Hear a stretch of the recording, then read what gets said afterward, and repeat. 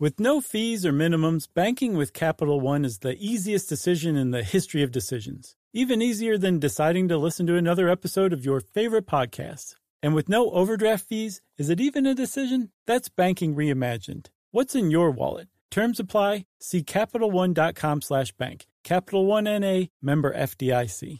Hey everybody, I want to talk to you about Squarespace Courses. It has the tools you need to create and sell your own online course. Start with a professional layout that fits your brand, upload video lessons to teach techniques and skills, and tailor your course with a powerful Fluid Engine editor. You can create engaging content your audience is going to love, then simply add a paywall and set the price. Turn your creativity into income with Squarespace Courses. So just go to squarespace.com/stuff for a free trial, and when you're ready to launch, use our offer code STUFF to save 10% off your first purchase of a website or domain.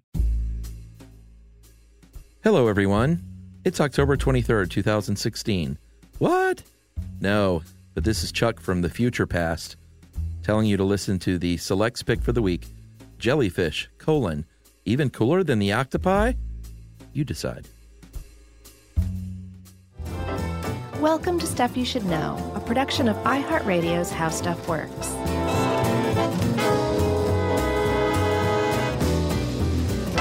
Hey, and welcome to the podcast. I'm Josh Clark with Charles W. Chuck Bryant, with Jerry. This is Stuff You Should Know. Oh, man. Let's start over. All right. No, let's not. Okay. How you doing? I'm good. I'm jet lagged still. I'm coming out of it for sure. But yeah, I'm a little jet lagged. I just was explaining off mic that my body is at 4:30 or 5 every morning. It says, get up, dummy. It's 10:15, 11. Yeah. And I go, no, it's not. It's dark. No. It's Get up. Internal struggle. And it's a British voice, too. It's like, get up. You need your beans and blood sausage. And pork pies. How was that? Oh, man, I want another one so bad. Save that. Okay. My jet lag is not so much pronounced in the morning. It's just at 9:30 at night, I fall over wherever I'm standing or sitting. You're just like cooking in a wok, and you just fall face forward into it. Face first. You notice the burned face? Yeah, that's dangerous. Well, it hurt pretty bad because that wok grease gets pretty hot. It does. Wok. What is this, like 1987? What? Woks? Who walks still? Dude, you kidding me? No. Entire continents of people walk. Oh, well, sure. But I guess I just imagine like wearing a tennis sweater tied around my neck and... Well, I didn't say fondue. I should have. Yeah. You're having a fondue party. Right? You fall face first into a 70s. Pot of boiling cheese. That's pretty 70s.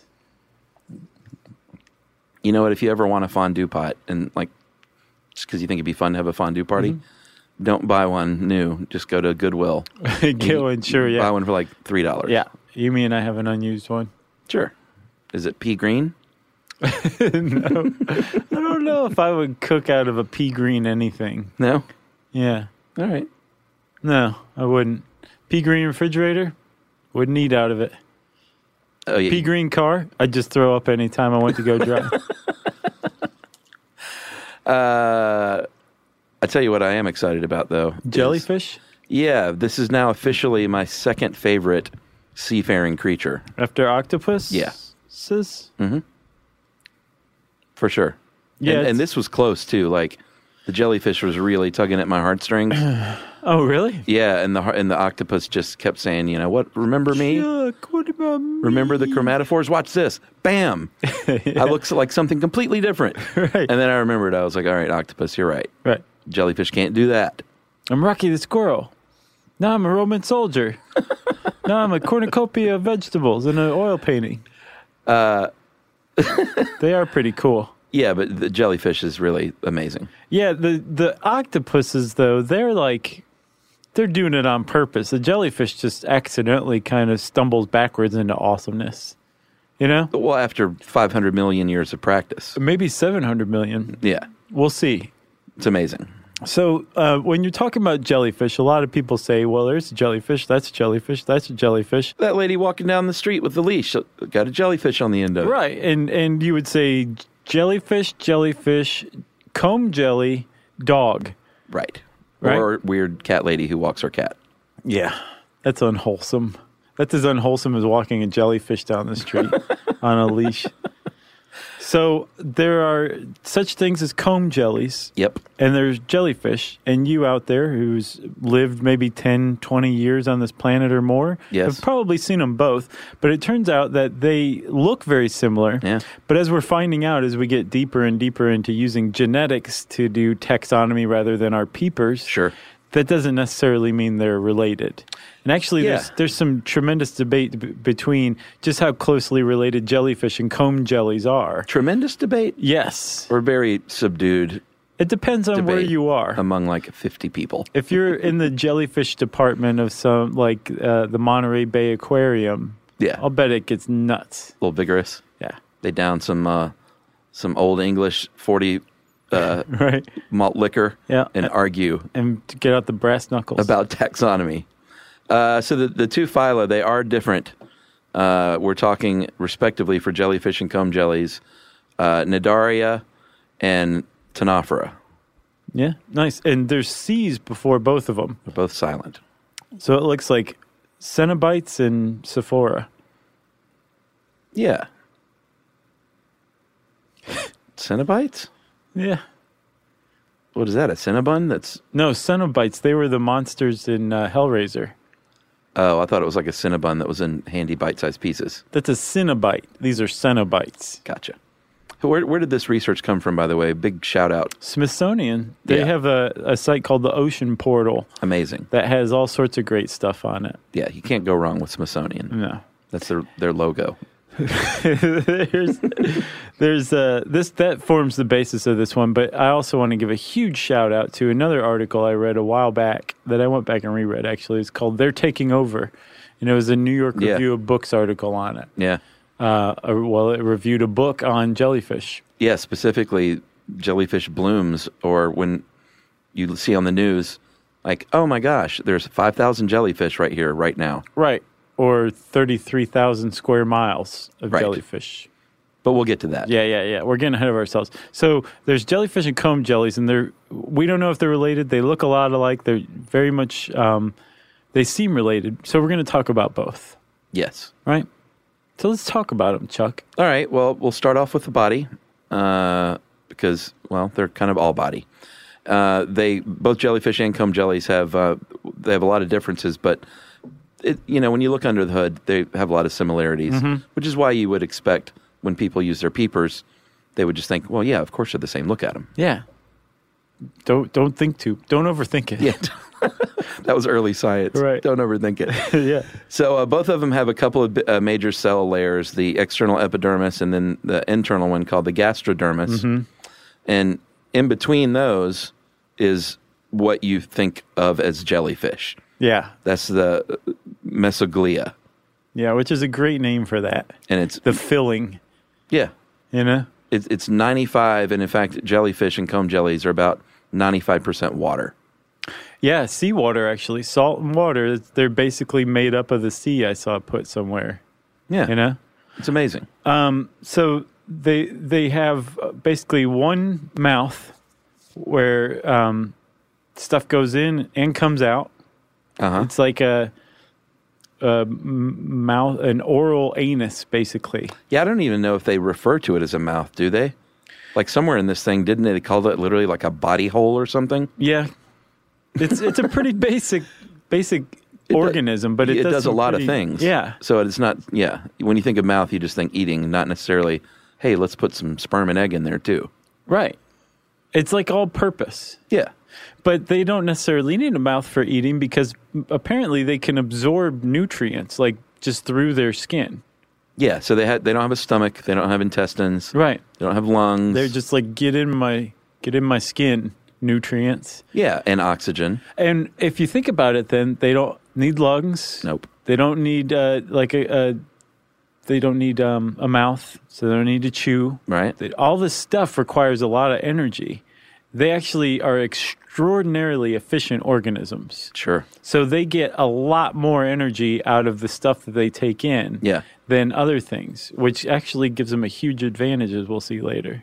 So the outer cells, they have this epidermis, like we said, and it has what's called a nerve net, and it's just this net of nerves, literally, and that it's their nervous system, basically. Yeah, and it's the most basic, I guess, brain-like structure of any organism on the planet. Yeah. Of any multicellular organism, I guess. That's right. And so in the nerve net, not only does it have nerves, it also has some sort of specialized cells, like some that detect light, so they can know that they need to move away from that boat spotlight. Sure.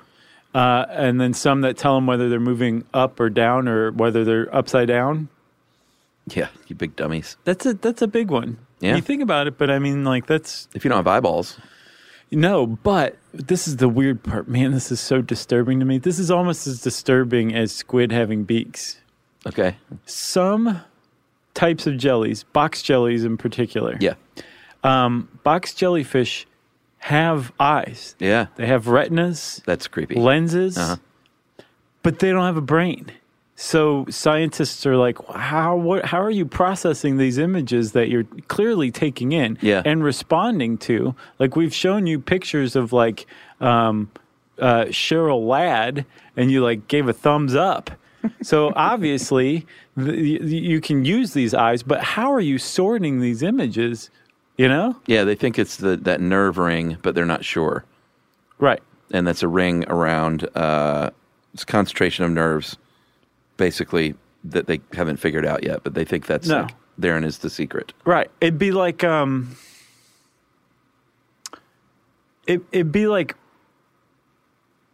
no, I can't come up with a good analogy. There's a million of them out there, but I'm still jet lagged, I guess. You'll think of one. I just want to apologize to everybody because that could have been great. I was on the edge of my seat. So comb jellies, they have a few things that the regular jelly does not have. Most notably, the comb. They're named for these cilia, these giant fused cilia. There's 8 rows up and down their bodies, and they basically are their ways of locomoting. They act like little bitty oars paddling around in the water. Yeah. And there are other animals that do this, but the comb jelly is the largest one to do this and to use this kind of locomotion. Right. And it looks like a rainbow. If you look one up, you'd think it might be bioluminescent, but it's not. It's just light catching the cilia and scattering it. It's beautiful. Yeah. It is quite beautiful. But that's the thing that separates comb jellies from jellyfish most pronouncedly, right? Yeah. Because a lot of their activities and just the stuff that they do is fairly similar. The TV they watch? Yeah.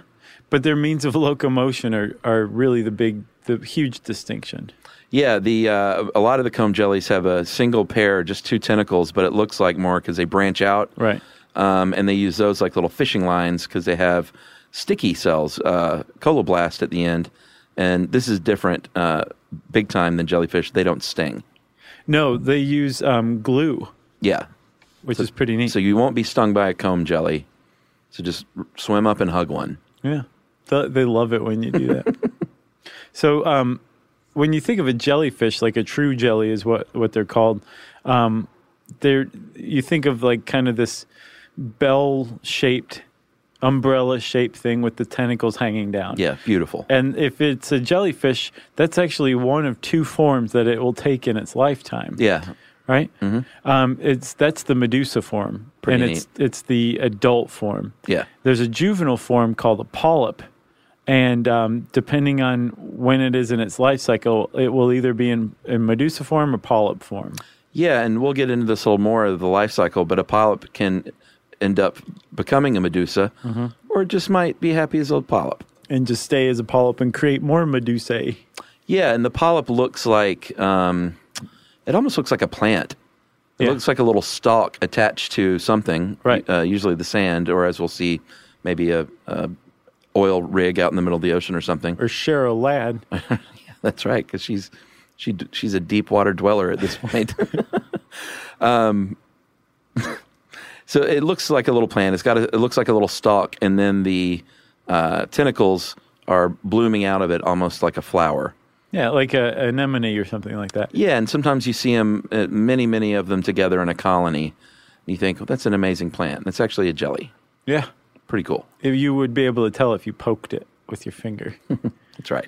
So the size among jellies and comb jellies are, I mean, some of them are just microscopic. Yeah. Others get pretty big. There's one called the lion's mane jellyfish, which on the whole, across like the whole species, they are the largest jellyfish known to humankind. Did you see this thing? Yeah. It looks like Photoshop when you see a scuba diver up next to one of these. Yeah, it definitely does. Like the bell actually gets to be 6 feet wide. Yeah, unbelievable. Yeah, and the tentacles are like 49 feet long, 50 feet long. Yeah. And some get bigger than that, but that's, the average size of one of those. It's pretty neat. Yeah, I mean, they're not to be feared, but swimming up to something that large and that kind of creepy looking is not for me. Yeah. That's all I'll say. That eats anything. It'll eat anything. Like people? Yeah. No, it won't eat a person. Yeah, I don't know. If it were big enough, it might. All right. So let's talk a little bit about the various types. We'll start with Cnidaria, which is the jellyfish itself, not the comb. There are more than 10,000 species, and about 4,000 or fewer, actually, are what we think of as the true jelly, the medusa that we know and love. Mm-hmm. And within that, there are quite a few different types, one of which is the Scyphozoa. And this is the most common true jellyfish that you can imagine. Right. When you picture jellyfish in your mind, you're probably thinking of the Scyphozoa. Right. The Hydrozoa are imposters. Well, they're the ones who they spend most of their time as polyps, right? So the Scyphozoa spend most of their time in the medusa phase. Yeah. The Hydrozoa are the ones that look like plants at the bottom and are just reproducing like mad. Right. And they actually can come together and create what are called colonial siphonophores. Whoa. And that's a Portuguese man of war? Yeah, yeah. Okay, so that is actually not a true jellyfish. It's actually a collection. It's a colony that comes together to act like one large organism, right? Oh, wow. And it's made up of persons. So, like, there's the person that is in charge of digestion. There's the person that's in charge of catching prey. There's the person that's in charge of locomotion. And rather than these things being body parts, they're actually individual organisms that are genetically identical to one another because they all come from the same egg. Yeah. But they're actually a colony. Does that make sense? Like, imagine if your organs were various actual organisms that came together to make you. It's like the polyphonic spree of the ocean world. Exactly. It's amazing. That's exactly what I was driving at. Next up, we have the Cubozoa. And that's, you mentioned the box jellyfish. They look like a box. It's more squared looking. Those are the most dangerous ones. Yeah, they have the most potent venom, and it is serious stuff. Not just of jellyfish, of any animal on the planet. Yeah. The sea wasp has the most powerful venom for humans, I should say. The sea wasp. Isn't that just awesome sounding? Yeah. That sounds like something you want to avoid at all costs. Yeah. So these guys are the ones that have a more complex nervous system, that have the eyes, right? Yeah. With the corneas and things. Yeah, so they're the most deadly. And they're looking at you. Yeah. They're saying, I'm coming for you. The Starozoa, stalked jellyfishes, and they don't float. They are actually like to cling on to things and attach to things. Yeah. And they're mainly cold water.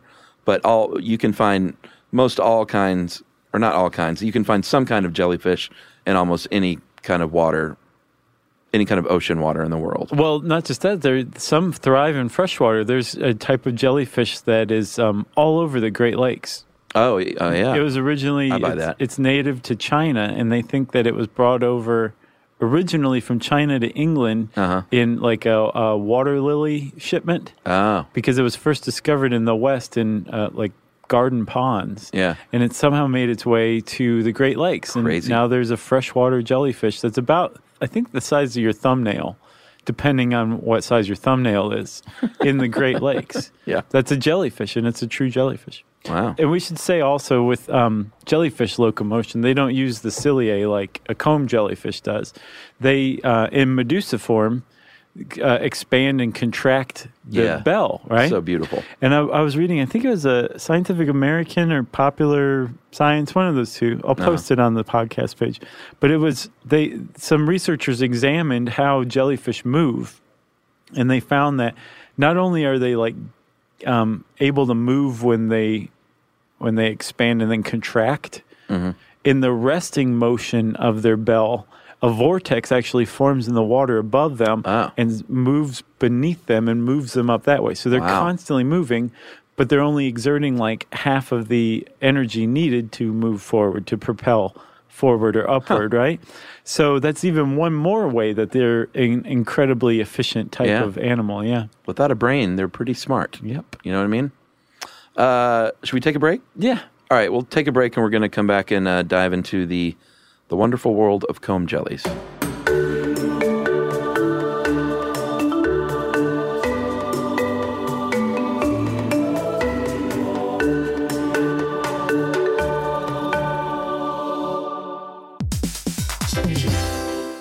Listen to this. It's a game changer.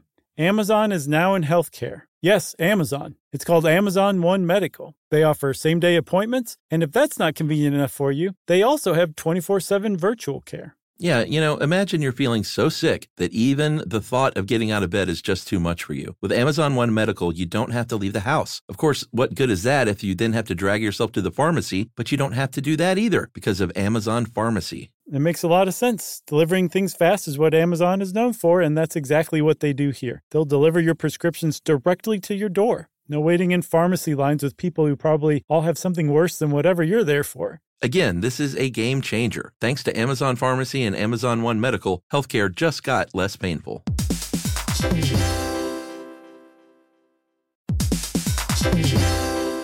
Hey everybody, Josh and Chuck are here to tell you about a new podcast, Car and Driver's Into Cars, a production of Car and Driver and iHeartMedia's Ruby Studio. That's right. It's hosted by Eddie Alterman and Tony Quiroga. Into Cars is the ultimate podcast for car lovers. Whether you're in the market for a new set of wheels or just love the sound of a V8, Car and Driver's panel of editors and car experts test drive and review today's most compelling new rides. And the best part, Eddie and Tony have no filter. They review cars with the same blend of intelligence, independence, and irreverence that has made Car and Driver a trusted source for news and reviews since 1955. Car and Driver's Into Cars is brought to you by eBay Motors. All the parts you need at the prices you want, guaranteed to fit your ride every time. Visit ebaymotors.com for more. Eligible items only. Exclusions apply. So jump in, buckle up, and listen to Car and Driver's Into Cars, available wherever you get podcasts.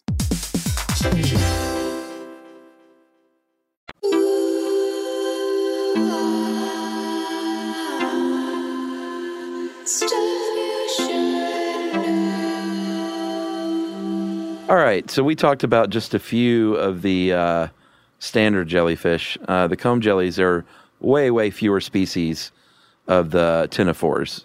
We're talking, I think, 10,000 for the other. This is about 100 to 150. Yeah, not even 150,000, 150. Yeah. But they're saying that it's possible that these are just the ones we are aware of because we've encountered them in coastal waters, that there may be way more in deep sea. Yeah, they don't know much about those guys, right? Right. And the ones that are in deep sea that we've encountered tend to be so fragile that we can't collect them. Yeah, because they're not tough, because they don't have to put up with they're currents and waves, and they just float out there, and you look at them too hard and they crumble. So one type of a comb jelly is cedipid, and they are all round. They're spherical or oval. They have those branched tentacles that we talked about, and those tentacles are a little unique in that they can actually draw them back into the body. When it's cold. Yeah, which is pretty cool. Really? No. Oh, okay. See, I believed it. And they have like sheaths on the sides of their mouths that it draws back into, which is pretty cool. Amazing. Yeah. Then there's lobates. Yeah. Which have lobes on the sides, right? Yeah. And that's about it. They have the lobes, and that's what they're known for. Yeah. Baroids, these are kind of cool. These are the dudes that have no tentacles. So the way they eat is they have a big, big mouth that draws in a lot of stuff, and then a very tight, almost zipper-like thing that shuts and then they can shut that mouth really hard and just mush all that stuff up.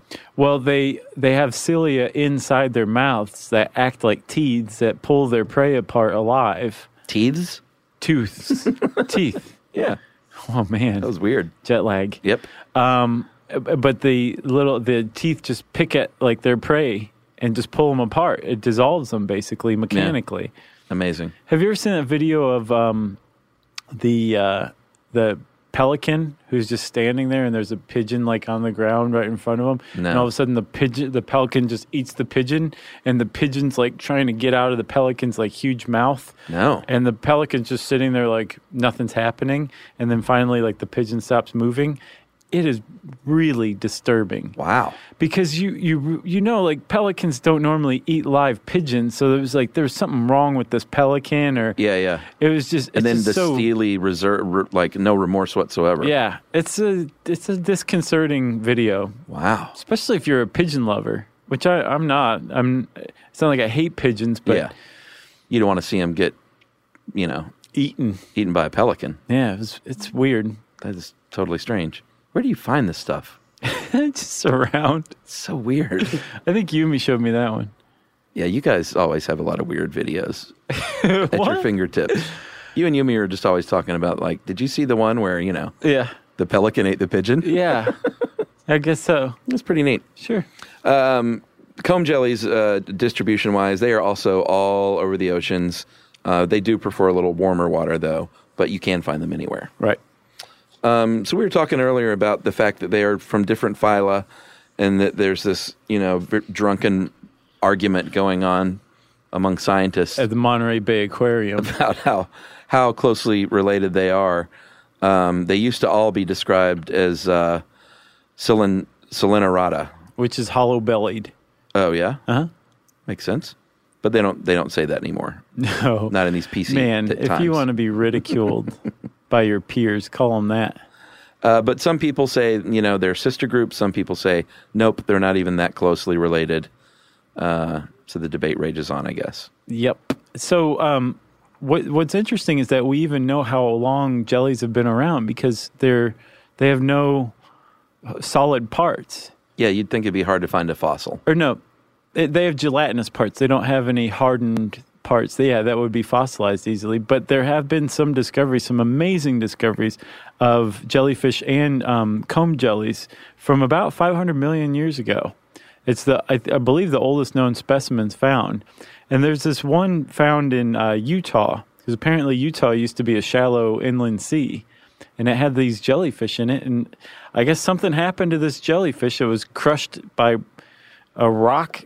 Something. It's a lot of pressure, I would think. But all of a sudden, it just captured it, because it's like a perfect. It's like a drawing of a jellyfish in a rock. It's amazing. And it's the oldest fossil, and it's 500 million years old. So it was a pretty lucky find, actually, to find this jellyfish that should not have been fossilized, that was fossilized. So we do know that they're about 200 or 150 million years older than fish. Fish weren't even around by then. Man. And they think that possibly comb jellies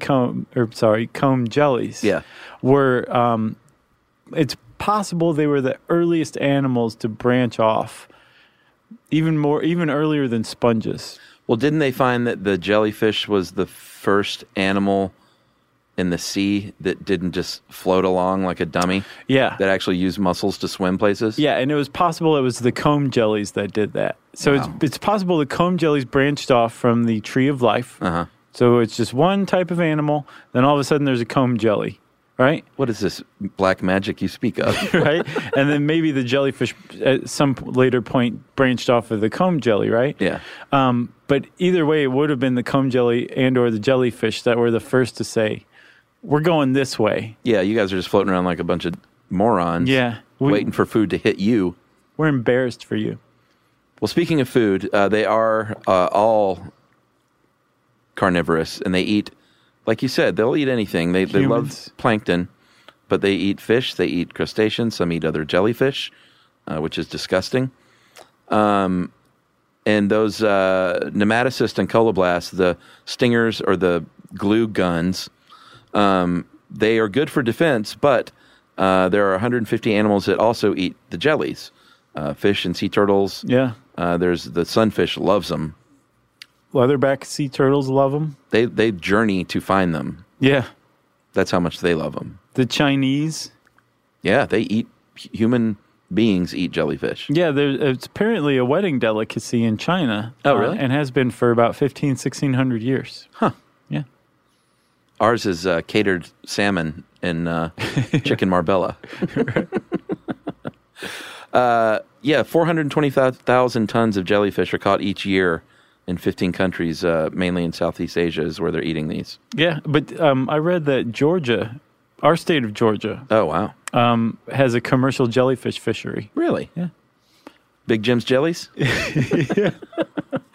You would eat. Preserved in moonshine. You'd totally eat jellyfish, wouldn't you? Sure, I would try it. Yeah. Apparently, it's also it's served in Japan too. It's salted, Ooh. which would be good. I would try it. Raw, I would try raw jellyfish in sushi or something like that. But I would guess that salted strips of jellyfish are probably vastly preferable. I'm not nearly as adventurous as you with my mouth and my stomach, but I might try jellyfish, even though I'm talking about how much I love it. Right? You just cry while you ate. Yeah, exactly. Look what they've done to you. You were so beautiful once. Well, I would eat woolly mammoth. Oh yeah, and you like them. Yeah. You got to bring floss when you eat woolly mammoth. Supposedly that does nothing. Have you heard about that? Oh yeah, the new study says flossing is no good. I think we talked about that, I didn't think we? what they said, it depends on who you talk to. Some people are saying, like, no, they just realized that no one's ever done a scientific study to back up that flossing is good for you. And other people are saying, like, no, they did some studies and found that it doesn't do anything, which I cannot believe. We either just talked about this the last recording session or we talked about it on stage. Oh, we probably talked about it on stage because it came out while we were in the UK. Okay. Yeah. All right. But the idea that getting rotting food out from between your teeth has no positive health benefits for you is just, it defies explanation. Agreed. It was on stage because I made a crack about missing my teeth. Oh, yeah. I remember now. Feeding, as far as them feeding on other things, we talked about these tentacles that they have to capture prey. Yeah. And these nematocysts, it's amazing. These, basically, they're described in the article as venom-bearing harpoons. So what happens is there's a cue.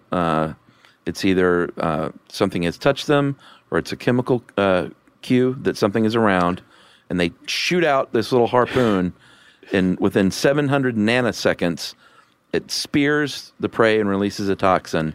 Yes. And it's frightening. Yeah. If you're a fish, you're in trouble. If you're another jellyfish, you're in trouble. Something smaller than that, you're just totally dead. And depending on the jellyfish, if you're a human being, you can die as a matter of fact, too. Yeah, should we talk about that, dude? Yeah. So there's the sea wasp, obviously, which has the most toxic venom on Earth as far as humans are concerned. Yeah. But then there's also another type of box jellyfish that are much tinier. I think they're about thumb-sized or peanut-sized. Yeah, you don't even see these things. Or if you do see them and they brush against you, you're probably not even going to feel the sting. They're so small. It's called irukandji. Yeah, which is an Aboriginal word. Yeah. For this type of jellyfish, right? Mm-hmm. There was a dude in the 60s, a Westerner, who was like, what is with this jellyfish? I've heard weird things about it. I don't know much about it. I'm going to go out and let myself get stung by one. Yeah, and where can you get killed very easily by something at any given point? Australia. Yeah, exactly. Because they're the ones, they've got the sea wasps too. Oh, yeah. And they have to deal with the sea wasps and these little guys, the irukandji. Is that how we agreed we were going to say it? Yeah, irukandji. Irukandji. So this guy survived, but he, not well. Where he had a hard time getting to the point where they're like, you're going to survive. Yeah, he was lucky to survive. Yeah. So you get a sting from one of these things, just a single tentacle apparently. In about 20 to 30 minutes, what's called Irukandji syndrome starts to set in. Yeah. And you feel it in your lower back first, right? Yeah, and you don't know you've been stung, so you're just like, oh man, like I tweaked my back out there in the ocean, and then things really start going south. Yeah. Then you go, bleh. And throw up your right kidney. Yeah, and the article you sent said, it feels like someone hits you with a baseball bat in your kidneys, and then comes the nausea and vomiting, which continues every minute or so for around 12 hours. Yeah. You get spasms in your arms and legs, your blood pressure increases, your skin begins to creep. It says as if worms are burrowing through it. Yeah, I saw a video of a guy who was stung, and he said it felt like someone was pouring acid all over my body. Yeah.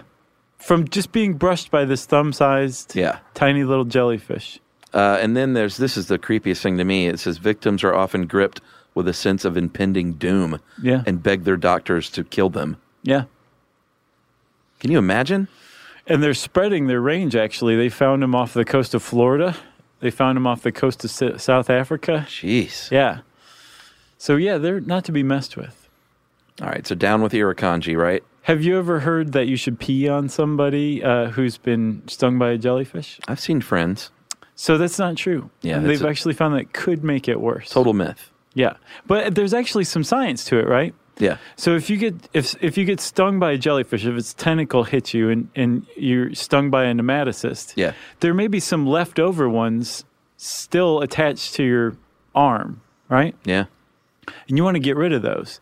But if you get rid of them, if you pour, say, just fresh water on them, you're going to trigger the little harpoons inside. Yeah. Because they're held in place by a specific concentration of solutes. Yeah. Right? So if you change that concentration by hitting it with fresh water, you're going to set them off. Yeah, so what they you said want to use do, seawater, right? Use seawater. Yeah. Because they're held in check in seawater normally. Yeah. So you use seawater to wash it off, and then you take a credit card and scrape the rest of them off. Yeah, but or peeing, just some kind of, what if you don't have your credit card on you? Sure. Fear not. But supposedly you're supposed to keep sand out of it, which is tough to do. Sure, because you're probably at the beach. I did a Don't Be Dumb on it years back. Oh, really? Yeah. On the, what'd you do in the chair? All sorts of weird stuff. You remember? All right, well, getting back to the feeding, we covered the harpoon. The nematocyst? Of the jelly, but the comb jelly, like we talked about earlier, this is the nematocyst. They have the glue instead of the venom. Right. So what they do is they just send out that fishing line and release that sticky glue, and it reels whatever it catches right on into the mouth. Yep. Pretty cool. Yeah. Like something being sucked toward the Death Star. Yeah, exactly. A tractor beam. You got caught in a tractor beam, basically. Should we take a break? Oh, wait, there was one other thing. Okay. So one type of comb jelly, this is so awesome, they actually eat true jellies, and then they take their nematocysts and use them for their own hunting. How so? They absorb them? Yeah, and shoot them out in their tentacles. They save them? Yeah. They tuck them in their cheek for later. Can they get an unlimited supply of these? I don't know. Just curious if you could see one with like 300 of them. He's like, look how many I've eaten. It's like, don't be a pig. Sure. You spit some of those out. Now can we take a break? Yes. All right. By the way, we just satisfied that one listener because you rejected my break. Oh, yeah, that's true. How about that? Man alive. All right, we'll be back and talk a little bit about defense.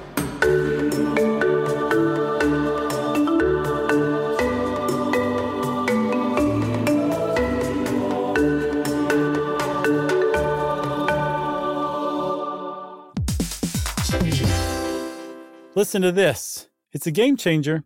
Amazon is now in healthcare. Yes, Amazon. It's called Amazon One Medical. They offer same-day appointments, and if that's not convenient enough for you, they also have 24/7 virtual care. Yeah, imagine you're feeling so sick that even the thought of getting out of bed is just too much for you. With Amazon One Medical, you don't have to leave the house. Of course, what good is that if you then have to drag yourself to the pharmacy, but you don't have to do that either because of Amazon Pharmacy. It makes a lot of sense. Delivering things fast is what Amazon is known for, and that's exactly what they do here. They'll deliver your prescriptions directly to your door. No waiting in pharmacy lines with people who probably all have something worse than whatever you're there for. Again, this is a game changer. Thanks to Amazon Pharmacy and Amazon One Medical, healthcare just got less painful.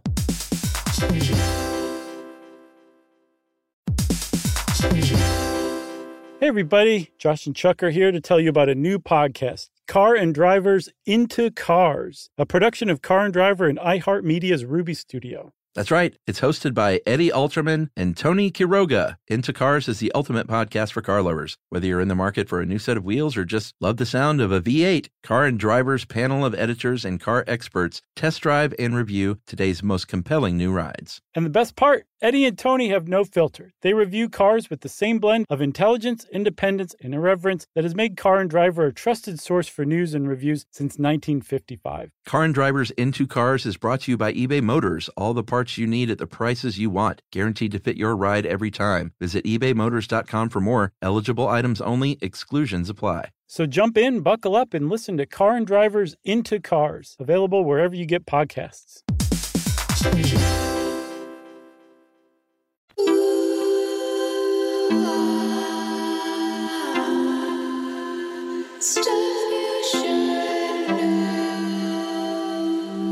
All right, so I promised talk of defense.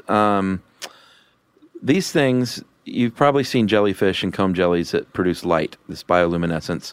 Although when I said earlier, the comb jelly, when it looks colorful, that is not bioluminescence. They are still bioluminescent, just not in that way. Right. So confusing. They actually do produce light. They have these proteins that have a chemical reaction to produce this blue and green light when something might touch it. And yeah, like moon jellies are well known for this. Oh, yeah. Yeah. And they're not exactly sure why, but they think that this could be a defensive mechanism to like either scare someone trying to eat you by turning a light on in their face. Yeah. Or turning a light on and attracting something larger to eat that thing. Right. Either way, they think it's defense. And then alternately, some jellyfish have camouflage, actually. Not as good as the octopus. No, not at all. Okay. But I mean, obviously, some or most are transparent. It's pretty good camouflage. Yeah. And then some of the deep sea ones are actually red. They produce a red pigment. And the red apparently is very, very difficult to see in deep water, which is like 200 meters or more, where there's no light. Yeah, you'd think it would be black, but they say that the red is easier to produce than the black. Exactly. So black would work. It's just you try making black pigment, you know? Yeah. You can't. No, red. And red's the same down there. Yeah, red's the new black. It's all the same. So some of them do that, and then others have just red pigment in their gut. So that if they eat a bioluminescent organism, it's not going to accidentally attract a predator to come check them out. Interesting. Yeah. See, this is really, the octopus is threatened in my heart. Still? A little bit, now that I'm talking about this again. It's unstable? We'll see. I'll give a final vote at the end. So to me, now we get to the most amazing part. Well, one of the most amazing parts about jellies. Sexy time? Yeah. So, which is not very sexy. No. Although it's like every kind of sex you can imagine, jellyfish engage in. Yeah. And not just different species, like individuals. Sure. Some are hermaphroditic. Yeah. Some are sexually divided. Yeah. Some are asexual. Yep. Some reproduce asexually. Sometimes in some species, like the moon jelly, I believe, they'll all get together in one big mass and just start swapping sperms and eggs. Yep. Spit them out of that mouth hole of theirs. Get some boxed wine. Right. The party's on. Put on Michael Bolton. Throw your house keys in a big wooden bowl. Right. And there you have it. That's the jellyfish way. So the Medusa that you know and love is the main true jelly. They spawn. So what they do is they release a bunch of eggs and sperm into the open ocean. Yeah. A lot of times all together, and they do this from their mouth hole and take it in their mouth hole, and the sperm meets the egg, and that's how it happens. Yeah. Ideally.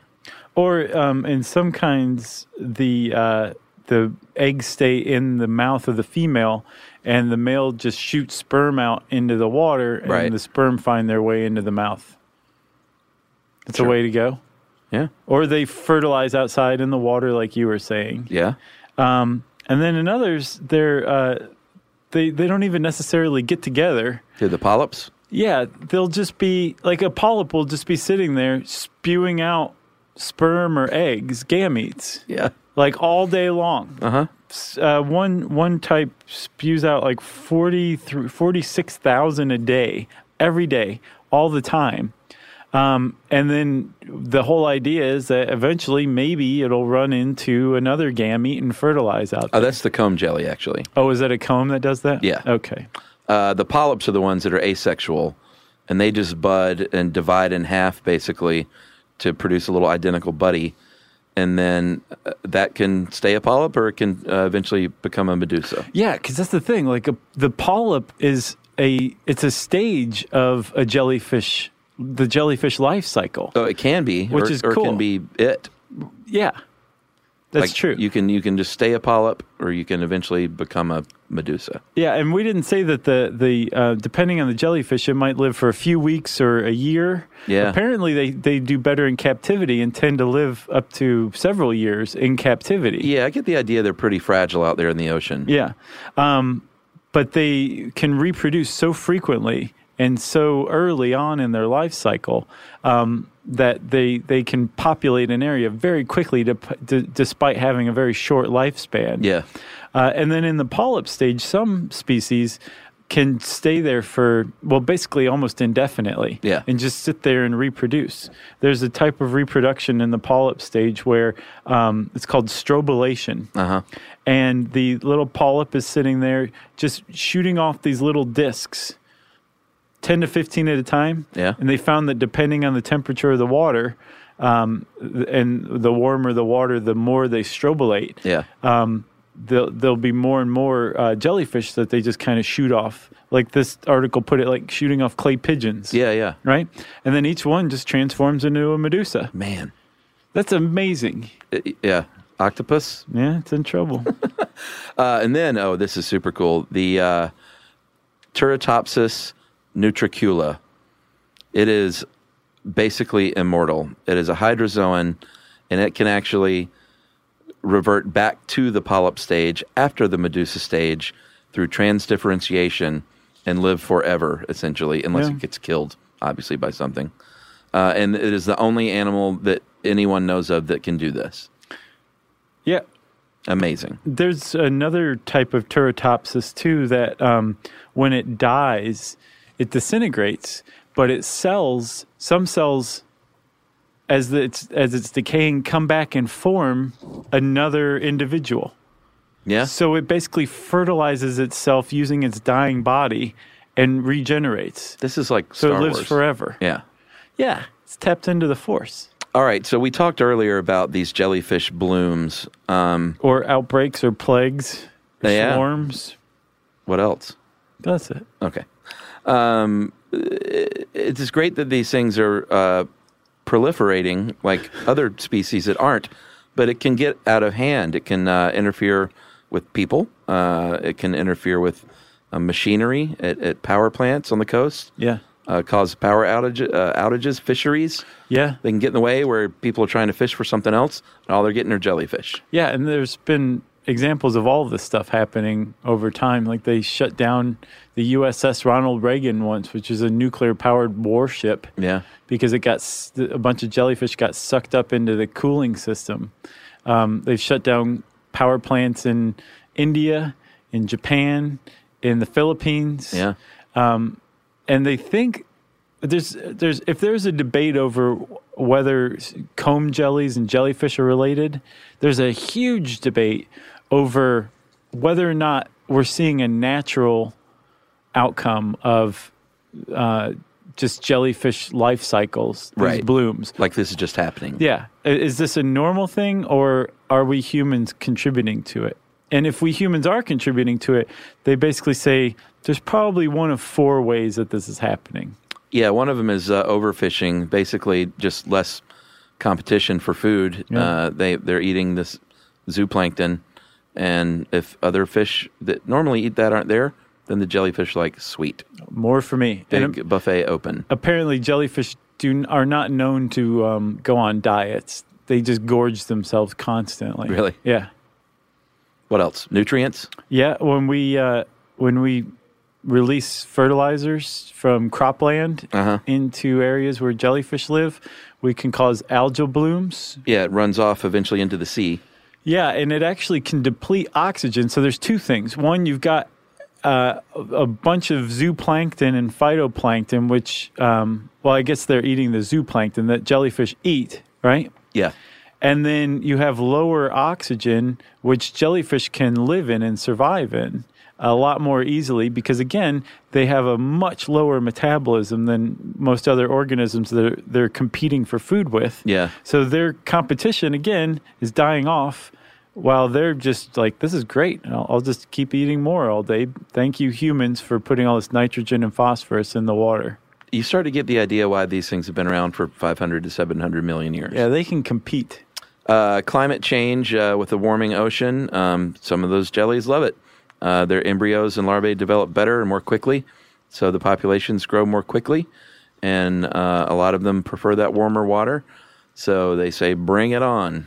Yeah, and they're actually, like I said, there was at least one study that looked at how jellyfish reproduce in warmer water, and also water that's of higher acidity, which they're predicting through ocean acidification, which is the result of higher CO2 increases. And both of those suggest that jellyfish are going to do just fine under the climate change that we're facing. So cockroaches and jellyfish are the only things that are going to be around one day. Yeah. And then finally, what they call ocean sprawl is, we're building things out in the middle of the ocean now, drilling platforms and docks and oil platforms, hard structures, and jellyfish, the polyps especially that we were talking about, that they attach to something. Sand or Cheryl Ladd's belly button is not the easiest thing to attach to. Oh, Cheryl Ladd was born without a belly button. It's her claim to fame. That was very insensitive of me. You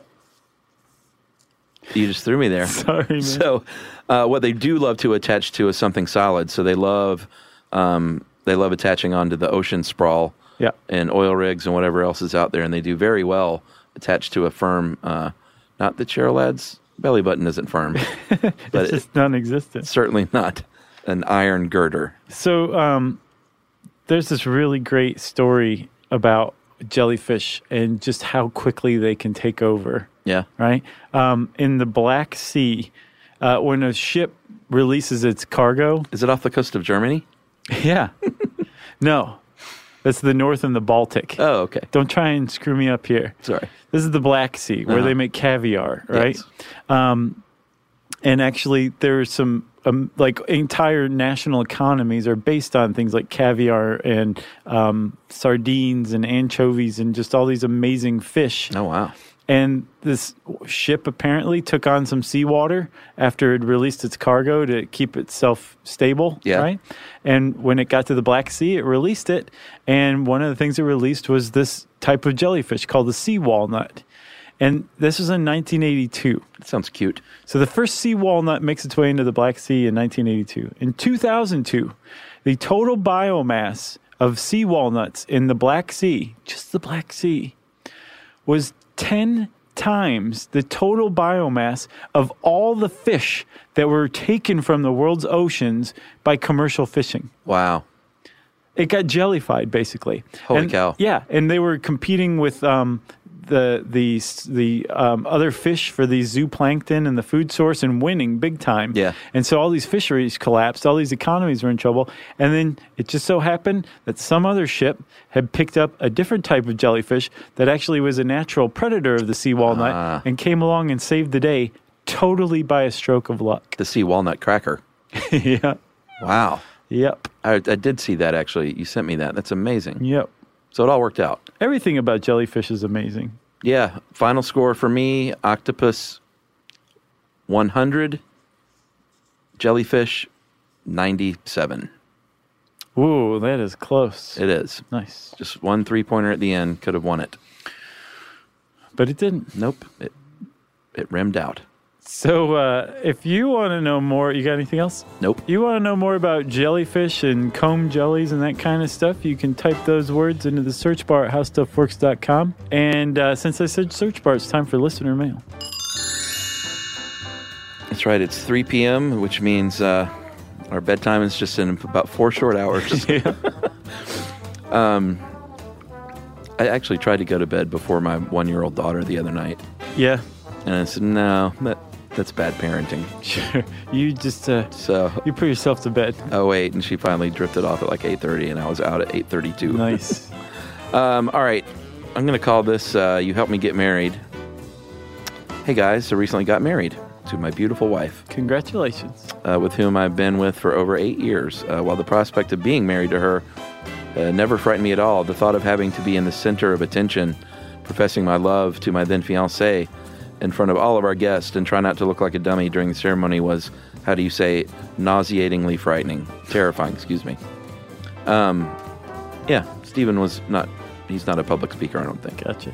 However, during the hours leading up to the ceremony, I kept my mind occupied by listening to the melodious tones of your voices, teaching me about, well, some things. I really don't remember. Honestly, I was a little occupied. So we were literally just like, what is it called? ASMR? Yeah. Just these tones. He didn't even know what we were talking about. It was just the sounds of our voices soothed him, which is very nice. Yeah, it is nice. Regardless, guys, everything ultimately went very well, and we are both now very happy to be together for good and to not have to plan a wedding again. Thank you for helping me get through the worst of my pre-wedding anxiety. I thought he was going to say the worst day of my life at first. And for making such a terrific podcast, and that is Stephen Hall, who's a PhD candidate in pharmacology. Well, thanks a lot, Stephen. Yeah. Congratulations. Send us some Xanax.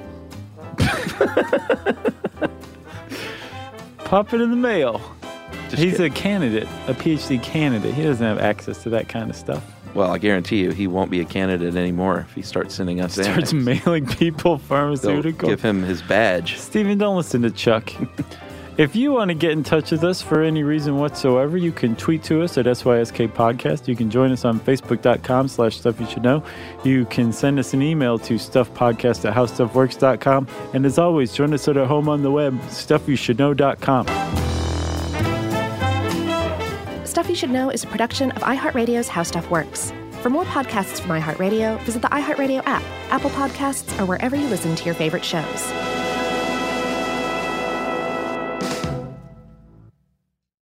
Hey, if you haven't heard of Visible, well, now you have. They're the wireless carrier that's making wireless visible. It's in the name. Switch to Visible, the wireless company that makes wireless visible. Get a one-line plan with unlimited 5G data powered by Verizon as low as $25 a month, every month, taxes and fees included. Use promo code STUFF20 to receive $20 off your first month for listening to this podcast. Switch now at Visible.com. For data management practices and additional terms, visit Visible.com. The Visible monthly rate is $25 per month. Life in our modern age comes at you pretty fast, which makes our time away especially valuable. When I take time to relax, I like to get far from my everyday life, immerse myself in natural beauty, and have unique experiences. But you don't have to leave the U.S. to experience tropical rainforests and islands filled with adventure, warm culture, and national treasures. Visit Puerto Rico, an island with a vibrant spirit that will sweep you away. Because when you visit, you don't become part of the island, it becomes part of you. In Puerto Rico, you can forget where you came from and embrace where you are. Puerto Rico, where visits end, but stories last forever. No passport required for U.S. citizens and permanent residents. Learn more and plan your trip at discoverpuertorico.com.